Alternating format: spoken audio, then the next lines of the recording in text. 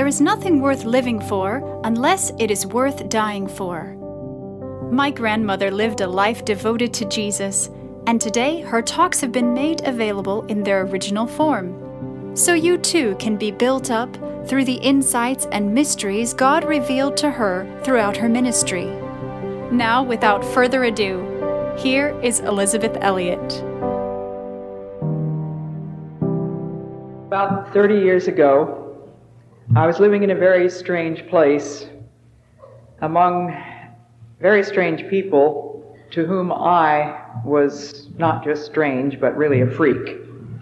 I was living in a small clearing in the eastern jungle of Ecuador, in a place called Tijuana, and I lived in a house with no walls and no floors and no furniture. It was a mud floor. It was 6 poles with a thatched roof, and between 2 of the poles that held the roof up, I strung my hammock, and underneath my hammock on a bamboo slab on the mud floor was my daughter Valerie, who slept on the slab while I slept in the hammock. The people that I was living with were called Aucas, A-U-C-A. They were Stone Age people, totally naked. Most of them had literally never seen a stranger, not just a white woman, but they had never seen any color stranger. They had never seen any other Indians except themselves. And so I was to them an unimaginably strange freak, because I was, for one thing, a very strange color, pitifully pale. My hair, they said, looked like palm fiber. My eyes looked like a jaguar's. I was a head and shoulders taller than the tallest woman they had ever seen. And everything that I did was weird. I used to be wakened in the morning between 2 and 3, usually, because that was when the Aucas social hour began. Now, people in our country think that sounds rather strange, but when you think about it, it makes a whole lot more sense than our idea of coming home after an exhausting day of work and trying to prop your eyelids open and look scintillating and fun and have a social hour before you drop into bed. The Indians had the sense to come back from their plantations or their hunting, cook and eat whatever there was to eat for supper, and go immediately to bed, which meant that they were usually in bed by 6:30 or 6:45. The sun went down at 6:15, 365 days a year. Some of you may not have thought about the fact that Ecuador is a Spanish word that means equator, and so this is a small country right on the equator, and consequently there is no difference in the length of days. The sun came up at about 6:15. But between 2 and 3, the Indians would usually have their social hour, which very often began with a song. And I would begin to hear this song in my dreams, and it would gradually sort of make me come to. But I didn't ever quite get onto their schedule, so I wasn't very eager to join in this social hour between 2 and 3 in the morning. Sometimes it wasn't until 4, but at any rate, I sort of faked being asleep for about as long as I could. And the song had a maximum of 3 notes, sometimes 2. And usually it went something like this. Well,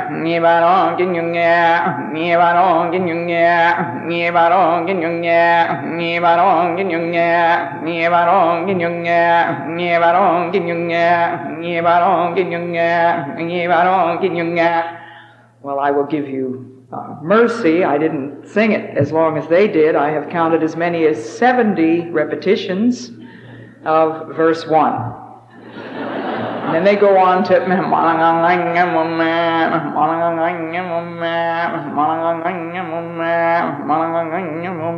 etc., etc. And finally I would open my eyes, whereupon I would see 2 pairs of bright black eyes looking down into my eyes from the house next door. The house next door was so close that the 2 thatched roofs touched in this fashion, and there were 2 teenage boys who had appointed themselves observers of this foreigner in their midst and commentators. And so they would be lying flat on their stomachs on this 6-foot-high bamboo platform, looking down into my eyes, waiting for that moment when my eyes would open, whereupon the first announcement of the day was made, "Ba, Yanimumamba." which means she's awake. And that stunning piece of news would be relayed all the way around the clearing in case anybody had missed it. Everybody had a house with no walls, so you didn't have to get out of bed to have this social hour. Everybody was lying in their hammocks. The women were cooking breakfast without getting out of their hammocks. They just set the leftovers from last night on the fire, which was right beside their hammocks. And so it was very relaxed and very leisurely, and the announcement would be relayed around the clearing. And then I would finally get myself out of my hammock when it began to get just light enough for me to walk across the clearing. And I would unwrap myself from the blanket in which I slept, which was one of the strange things that I did, because they slept totally naked, except for the piece of string that they did wear around their hips. It was not a G-string, it was a piece of string. And after the first year, when I was able to speak their language and ask foolish questions, I asked the foolish question that any foreigner would ask: why the string? And they looked at me in utter shock and said, well, surely you wouldn't expect us to go around naked, would you? Anyway, I would unwrap myself from the blanket, hang the blanket up underneath the thatched roof, which was the only place high up near the ridgepole that would keep things dry, because, of course, when it rains, it can rain horizontally in the jungle, and it went straight through the house.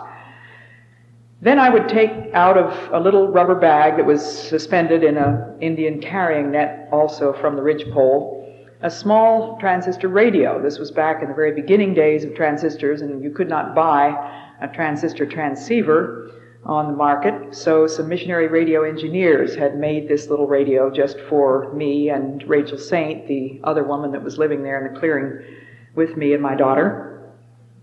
And I would carry that radio across the clearing to attach it to a bamboo pole, which was on the far side. And as I walked across the clearing, the second announcement would go out, which was Apeninga, which means there she goes with that radio again. And as I walked across the clearing, every step would be accompanied by sound effects in unison.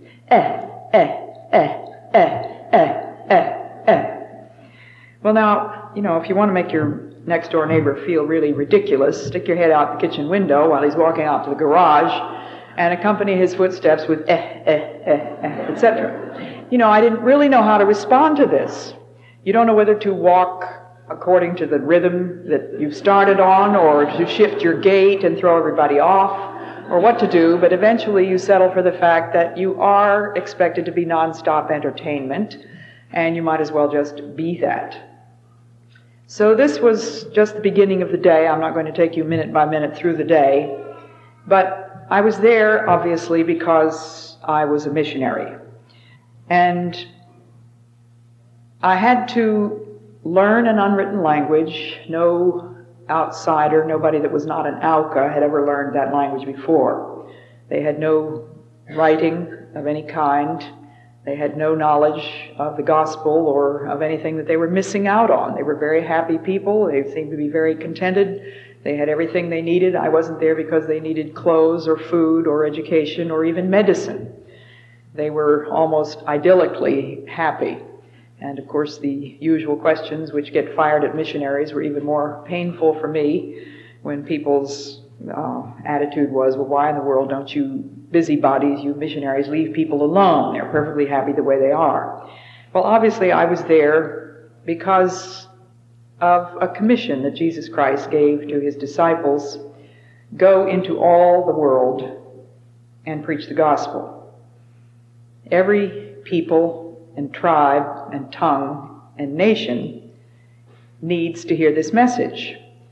People have sometimes asked me, how many Indians did you convert? And the answer, of course, is 0. I never converted anybody. It was my job to present the message.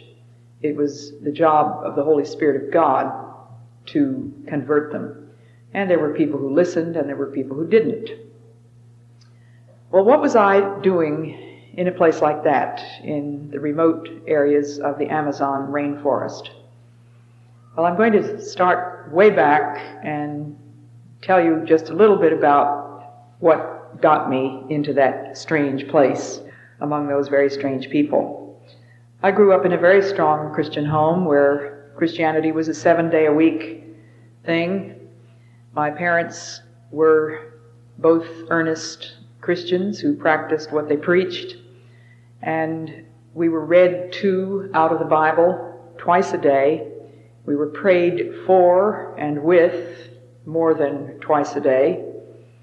And we had missionaries visiting constantly. My parents had been missionaries. We read missionary books. We went to missionary meetings. We looked at thousands of terrible missionary slides and were bored and whatnot occasionally. But I can remember the fascination with which we children would sit around the table and listen to missionary stories from the mouths of these great saints. And so from my earliest memory, I hoped that God would call me to be a missionary. I thought it sounded like the most exciting, thrilling life in the world, and I would certainly recommend it to anybody who might be considering such a life himself. It was when I was about 10 years old that I made a public profession of faith in Jesus Christ, although I had probably made such a profession privately much sooner. But it was when I was 12 that it came through to me that if Jesus Christ was my Savior, then Jesus Christ had also to be my Lord.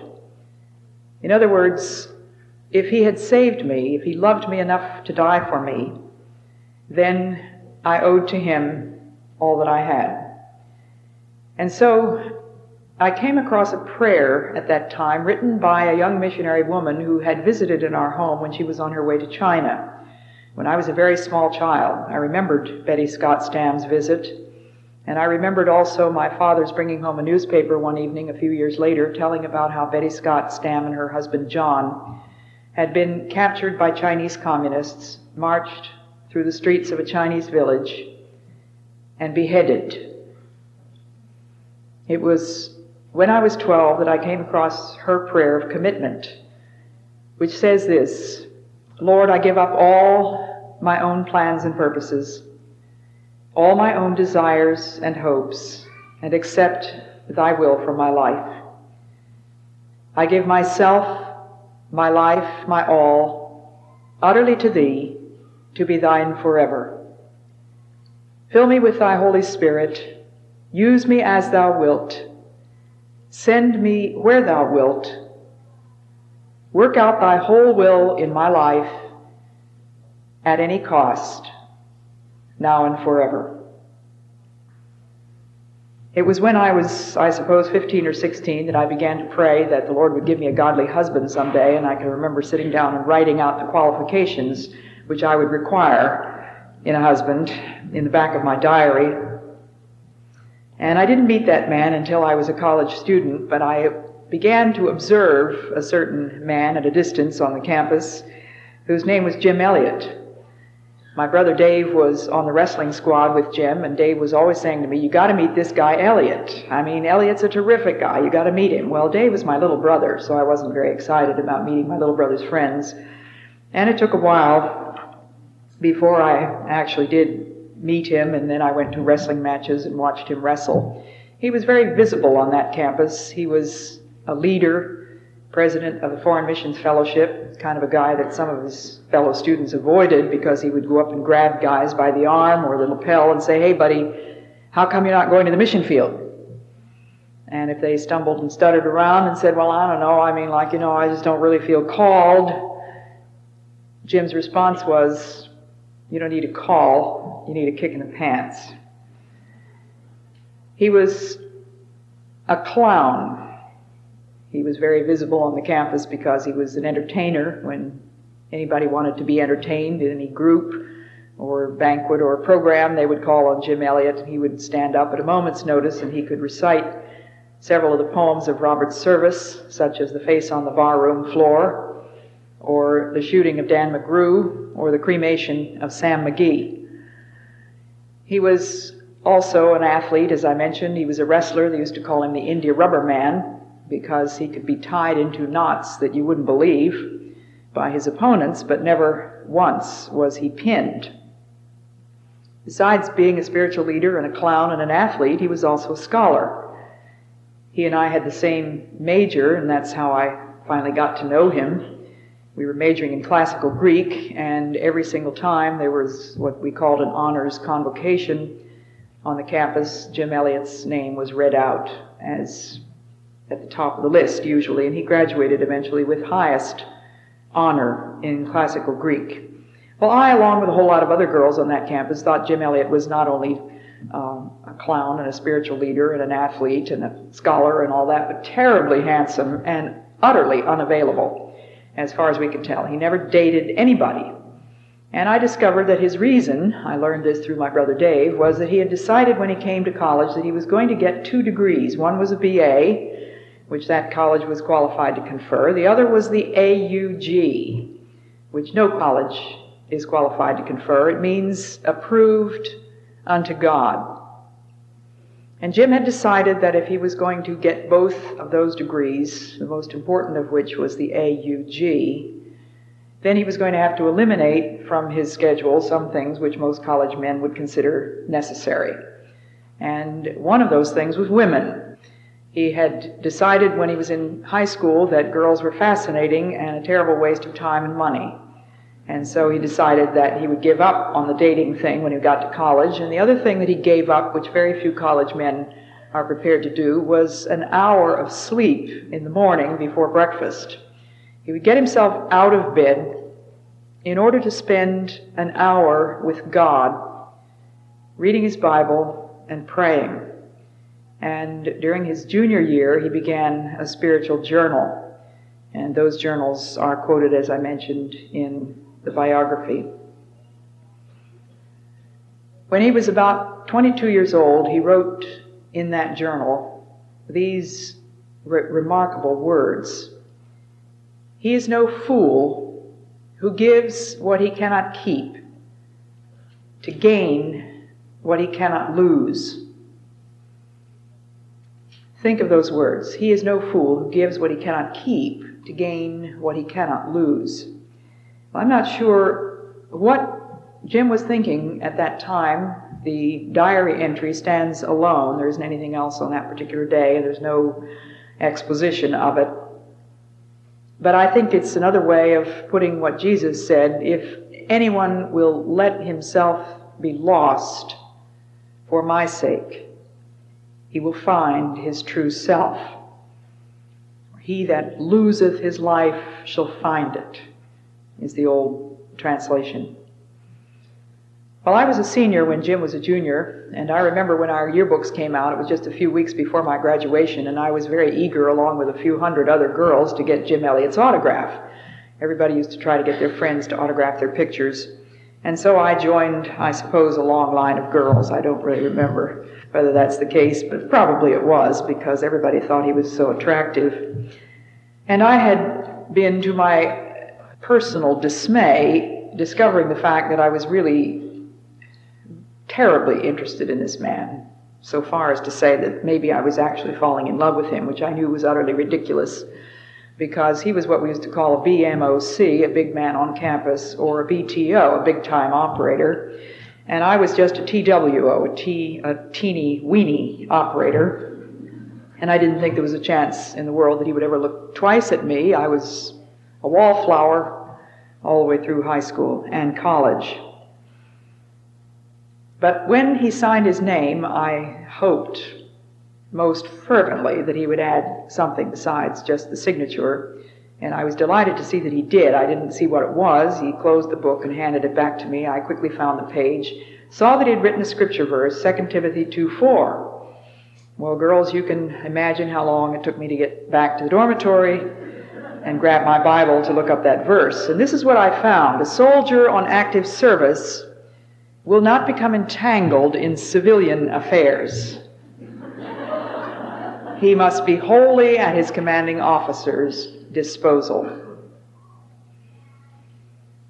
And I had liked everything that I knew about Jim Elliot up to that point, but I liked that the most. That here was a man who had chosen a master. Here was a man who had made one final, irrevocable, lifetime decision. That he would be under the lordship of Jesus Christ. And nothing and nobody, including me or any other girl, was going to deter him or in any way deflect his attention from that sincere and sole purpose of his life, to be wholly at his commanding officer's disposal. That is commitment. You make up your mind about one thing, and you do that thing no matter what it costs. It was another 20th century example to me of what Betty Scott Stam had exemplified.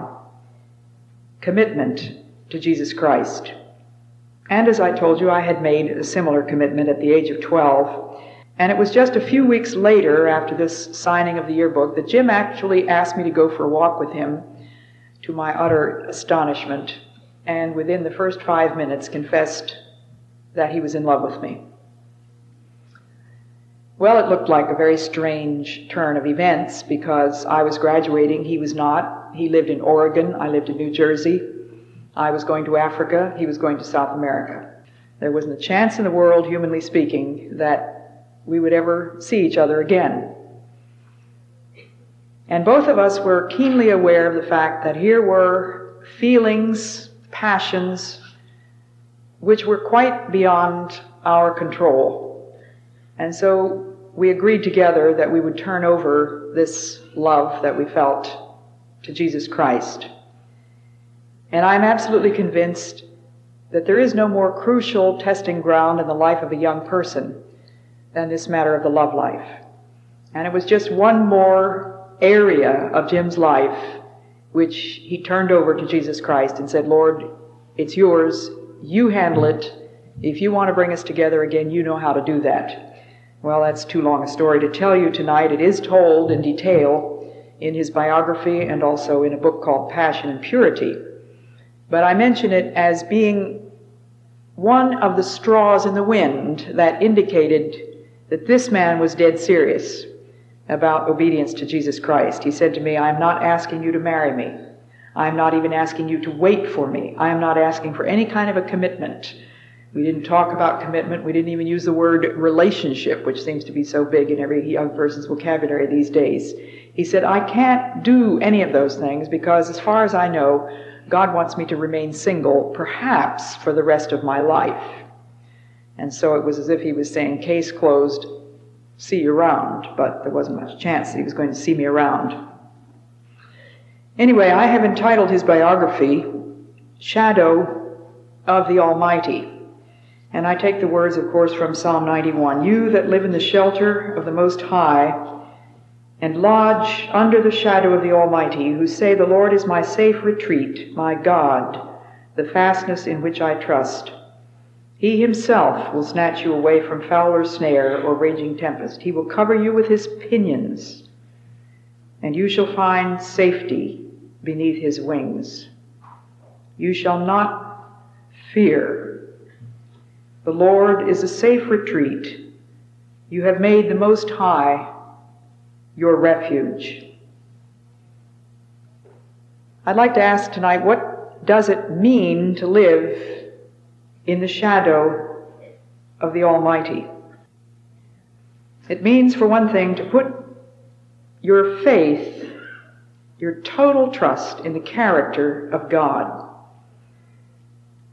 He does not give us a blueprint of what he's planning to do with us. He says, follow me. The Lord is my shepherd. He leadeth me in paths of righteousness. I put my faith in his mercy, his power, his sovereignty. He's got the whole world right there in his hands, hasn't he?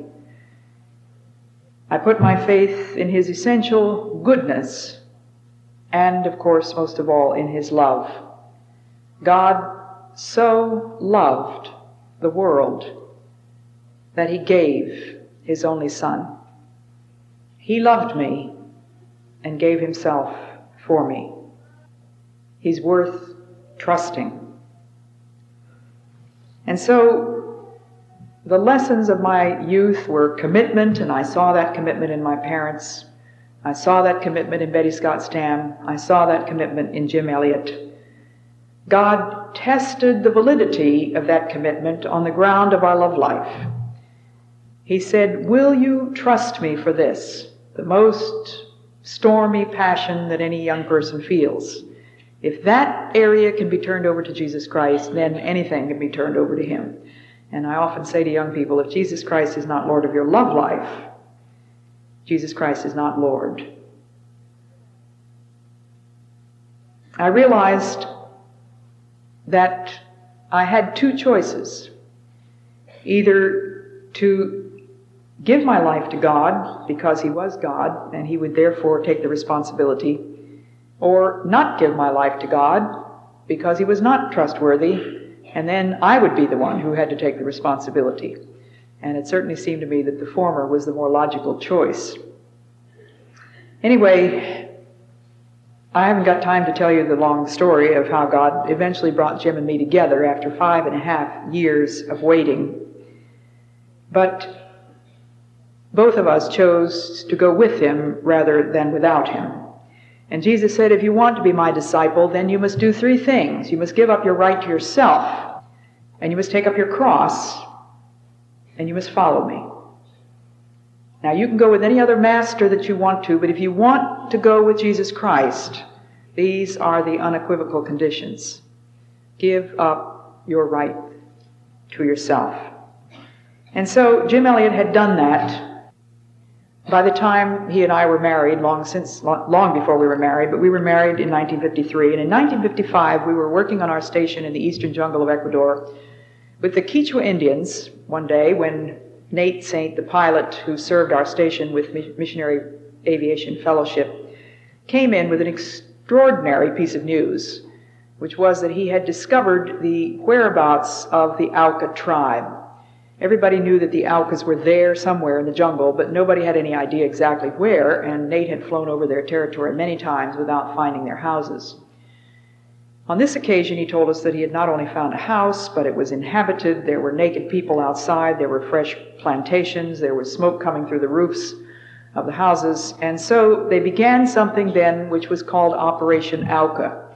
Jim Elliot, Nate Saint, and another young missionary by the name of Ed McCulley began to fly over their territory, dropping gifts. Nate did the flying. Ed and Jim took turns flying with him and dropping gifts to these people, hoping that this would reduce their hostility toward strangers, because every stranger that had ever gone into their territory had been killed. A good many people had gone in there looking for oil and rubber and gold, and not one had ever returned. So the men were praying, as missionaries had been praying for years, for an entrance into this tribe. And it was after about 15 weeks of dropping these gifts and receiving what seemed to be very friendly signals from the people on the ground that the men felt it was time to attempt to go in and reach them face to face. And so it was on New Year's night that the men met together for the last time before they said goodbye to their wives and went into the edge of Auca territory. By this time there were 5 men, 2 others had been asked to join them. And they sang together a hymn, "We rest on Thee, our shield and our defender." And they went in, they set up a tree house for safety during the night, a little house that they could sleep in, and they prayed that God would bring the Aucas to their camp. They didn't want to go directly to the Auca houses, fearing that that might offend them, but they knew that the Indians would certainly know that they were there. We had lived with Indians long enough to know that you don't go anywhere near their territory without their realizing it. They seem to have almost the keenest hearing and sense of smell as a dog. And so the men prayed that God would bring them to them, which is exactly what God did. About 5 days later, they suddenly heard a shout. They looked across the river, and here came an Auca man with 2 Auca women out of the green of the jungle. Utterly self-possessed, fearless, relaxed. They just came across the river. They began to talk in a language that the men couldn't understand a word of. They actually received the gifts that the men had to give them. and ate a hamburger with ketchup on it and drank some lemonade. So there wasn't any question in the minds of the missionaries that the Indians trusted them. And then to prove it, finally, the man actually accepted a ride in the airplane. So the pilot took him up and flew over his own houses so that he could circle around and look down and shout out the door. He took the door off, and he could actually see the faces of the people on the ground, and the people could see that it was their own man that was up there in the plane. So there wasn't any question in the minds of the missionaries that everything was going wonderfully well. The people had accepted their friendship, and they radioed back to us wives. We were on our stations telling us how excited they were about what had happened. And 2 days later, we got another radio message from Nate saying that he had just flown over the Auca houses. The 3 Indians had gone back into the jungle that same afternoon. But 2 days later, Nate saw 10 Indians headed for the missionary camp. And so it was with tremendous excitement that he radioed to us. They were hoping that perhaps these 10 would be a delegation inviting them to go into their actual village or houses. And so he told us that he would call again at 4:30 that afternoon. But at 4:30, there was nothing but silence. We knew that something serious might have happened. We also thought that maybe the radio wasn't functioning, which was a very ordinary occurrence in that humidity. But before the men had gone, you can be sure that all of us wives had prayed for their physical safety. We knew the risks that they were taking. They knew them. We agreed that it was the thing that they should do.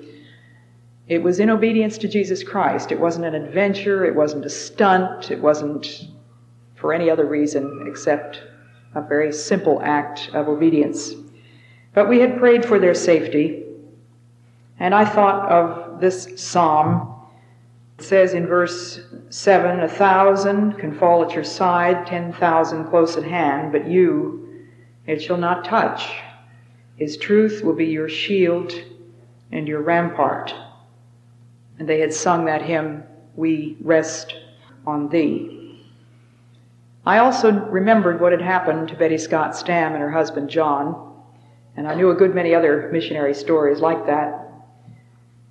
I remembered some of the things that happened in Bible stories. You remember that Daniel was delivered from lions, and Shadrach, Meshach, and Abednego were delivered from fiery furnace, and Paul and Silas and Peter were delivered from prison. John the Baptist was not delivered from prison. He had his head chopped off, and Stephen was stoned to death.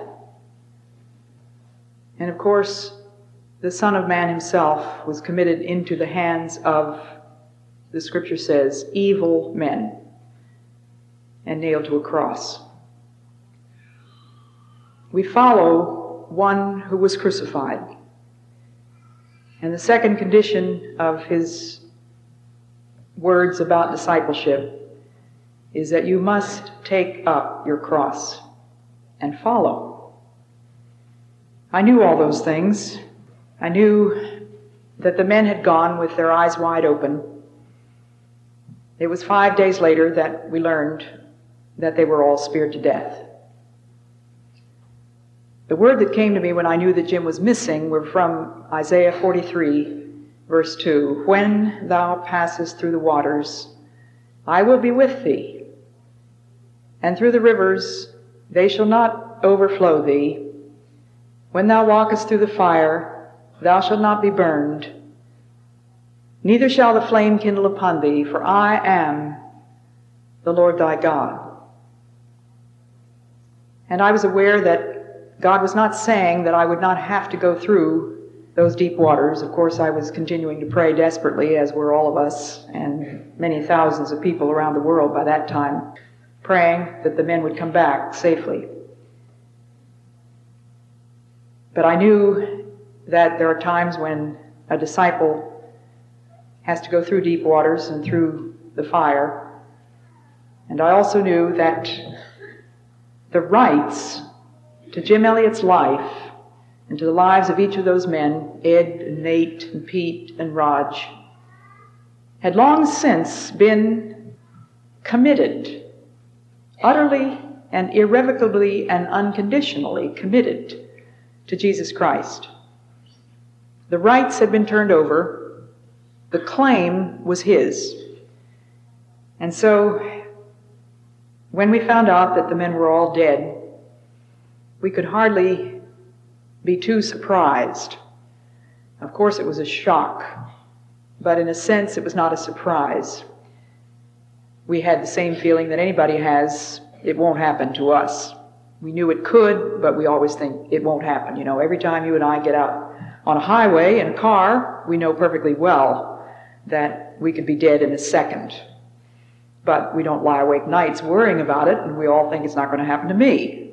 But there are calculated risks that we all take in ordinary everyday life, and a disciple takes calculated risks which may seem greater at times and perhaps more deliberate.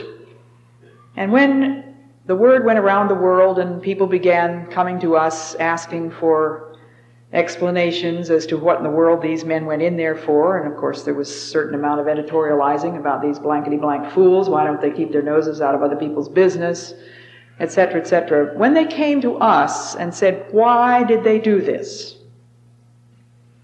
I said to some of the reporters and photographers and people like that, well, I know my answer is not going to make a whole lot of sense to you, but this is the straight truth. They did it because they believed it was what God wanted them to do, and they believed that they had a piece of good news that they needed to share with these Indians who had never heard it.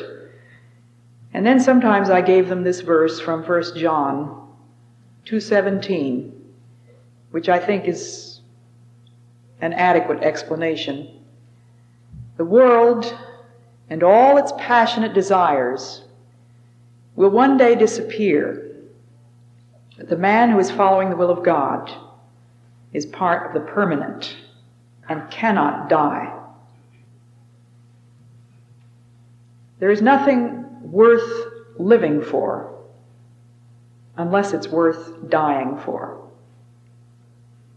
And as Jim had written in his diary, he is no fool who gives what he cannot keep.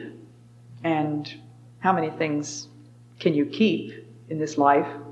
He is no fool who gives what he cannot keep to gain what he cannot lose. The man who is following the will of God is part of the permanent and cannot die. Now you can be sure that I did some long pondering and some plain and fancy thinking about the fact that these men had trusted God to be their shield, and he had allowed them to be speared to death.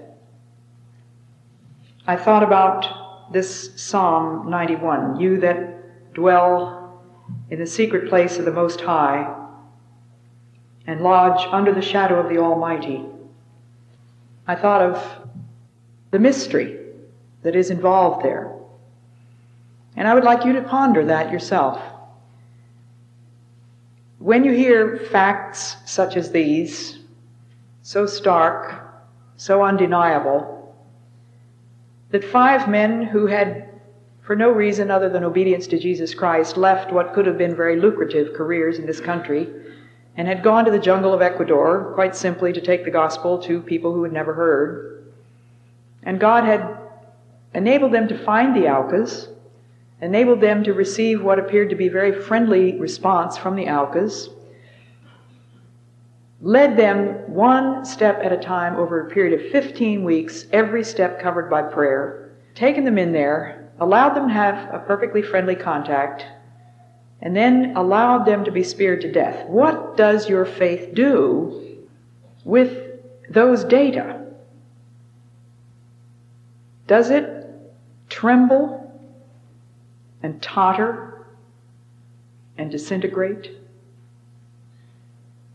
I say to you tonight, to follow the Almighty, the Most High, is sooner or later to come up against the unexplainable.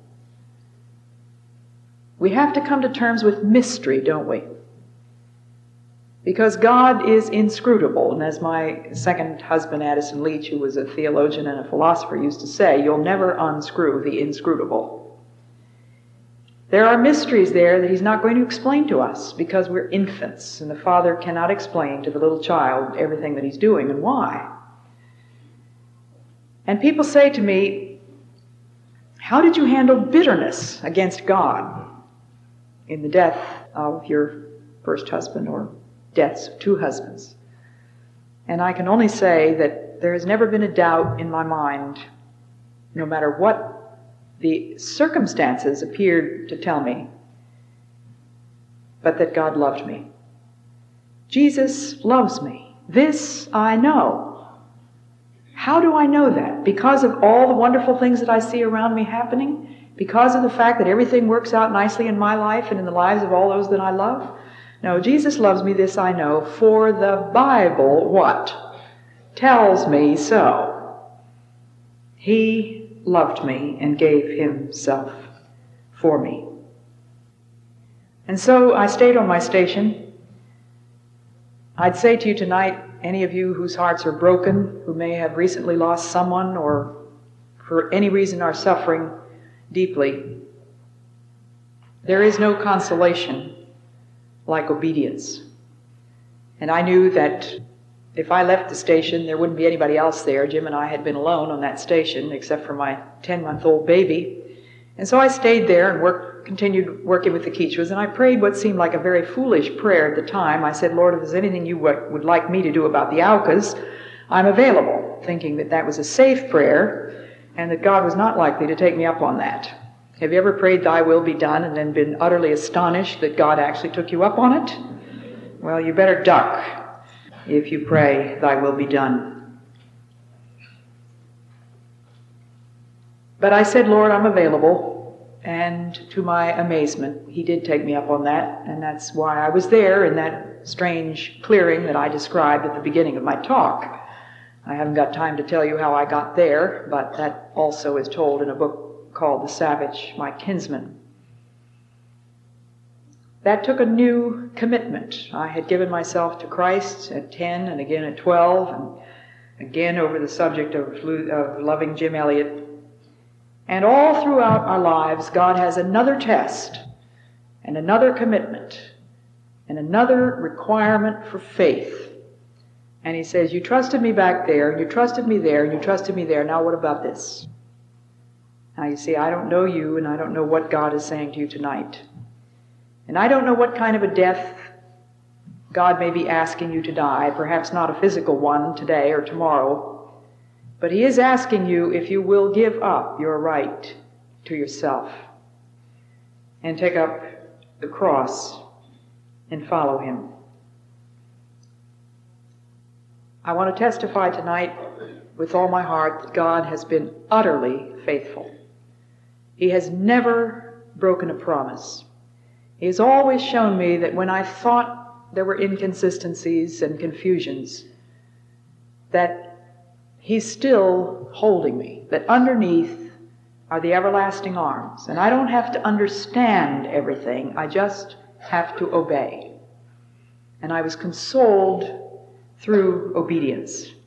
Whatever there may be in your life of brokenness or loss, maybe you've lost a spouse or a child or your job or your health or maybe your youth. Anybody here lost their youth? Your strength, your position, your money. I commend to you the shadow of the Almighty, that refuge that I have needed so badly, so often. The Lord is my light and my salvation. The Lord is the stronghold of my life, and it is that bedrock of unshakable faith that has held me through the storms and the deep waters and the fire. And in closing, I want to give you the words that you sang a few minutes ago. The soul that on Jesus hath leaned for repose, I will not desert to his foes. That soul, though all hell should endeavor to shake, I'll never forsake. God bless you.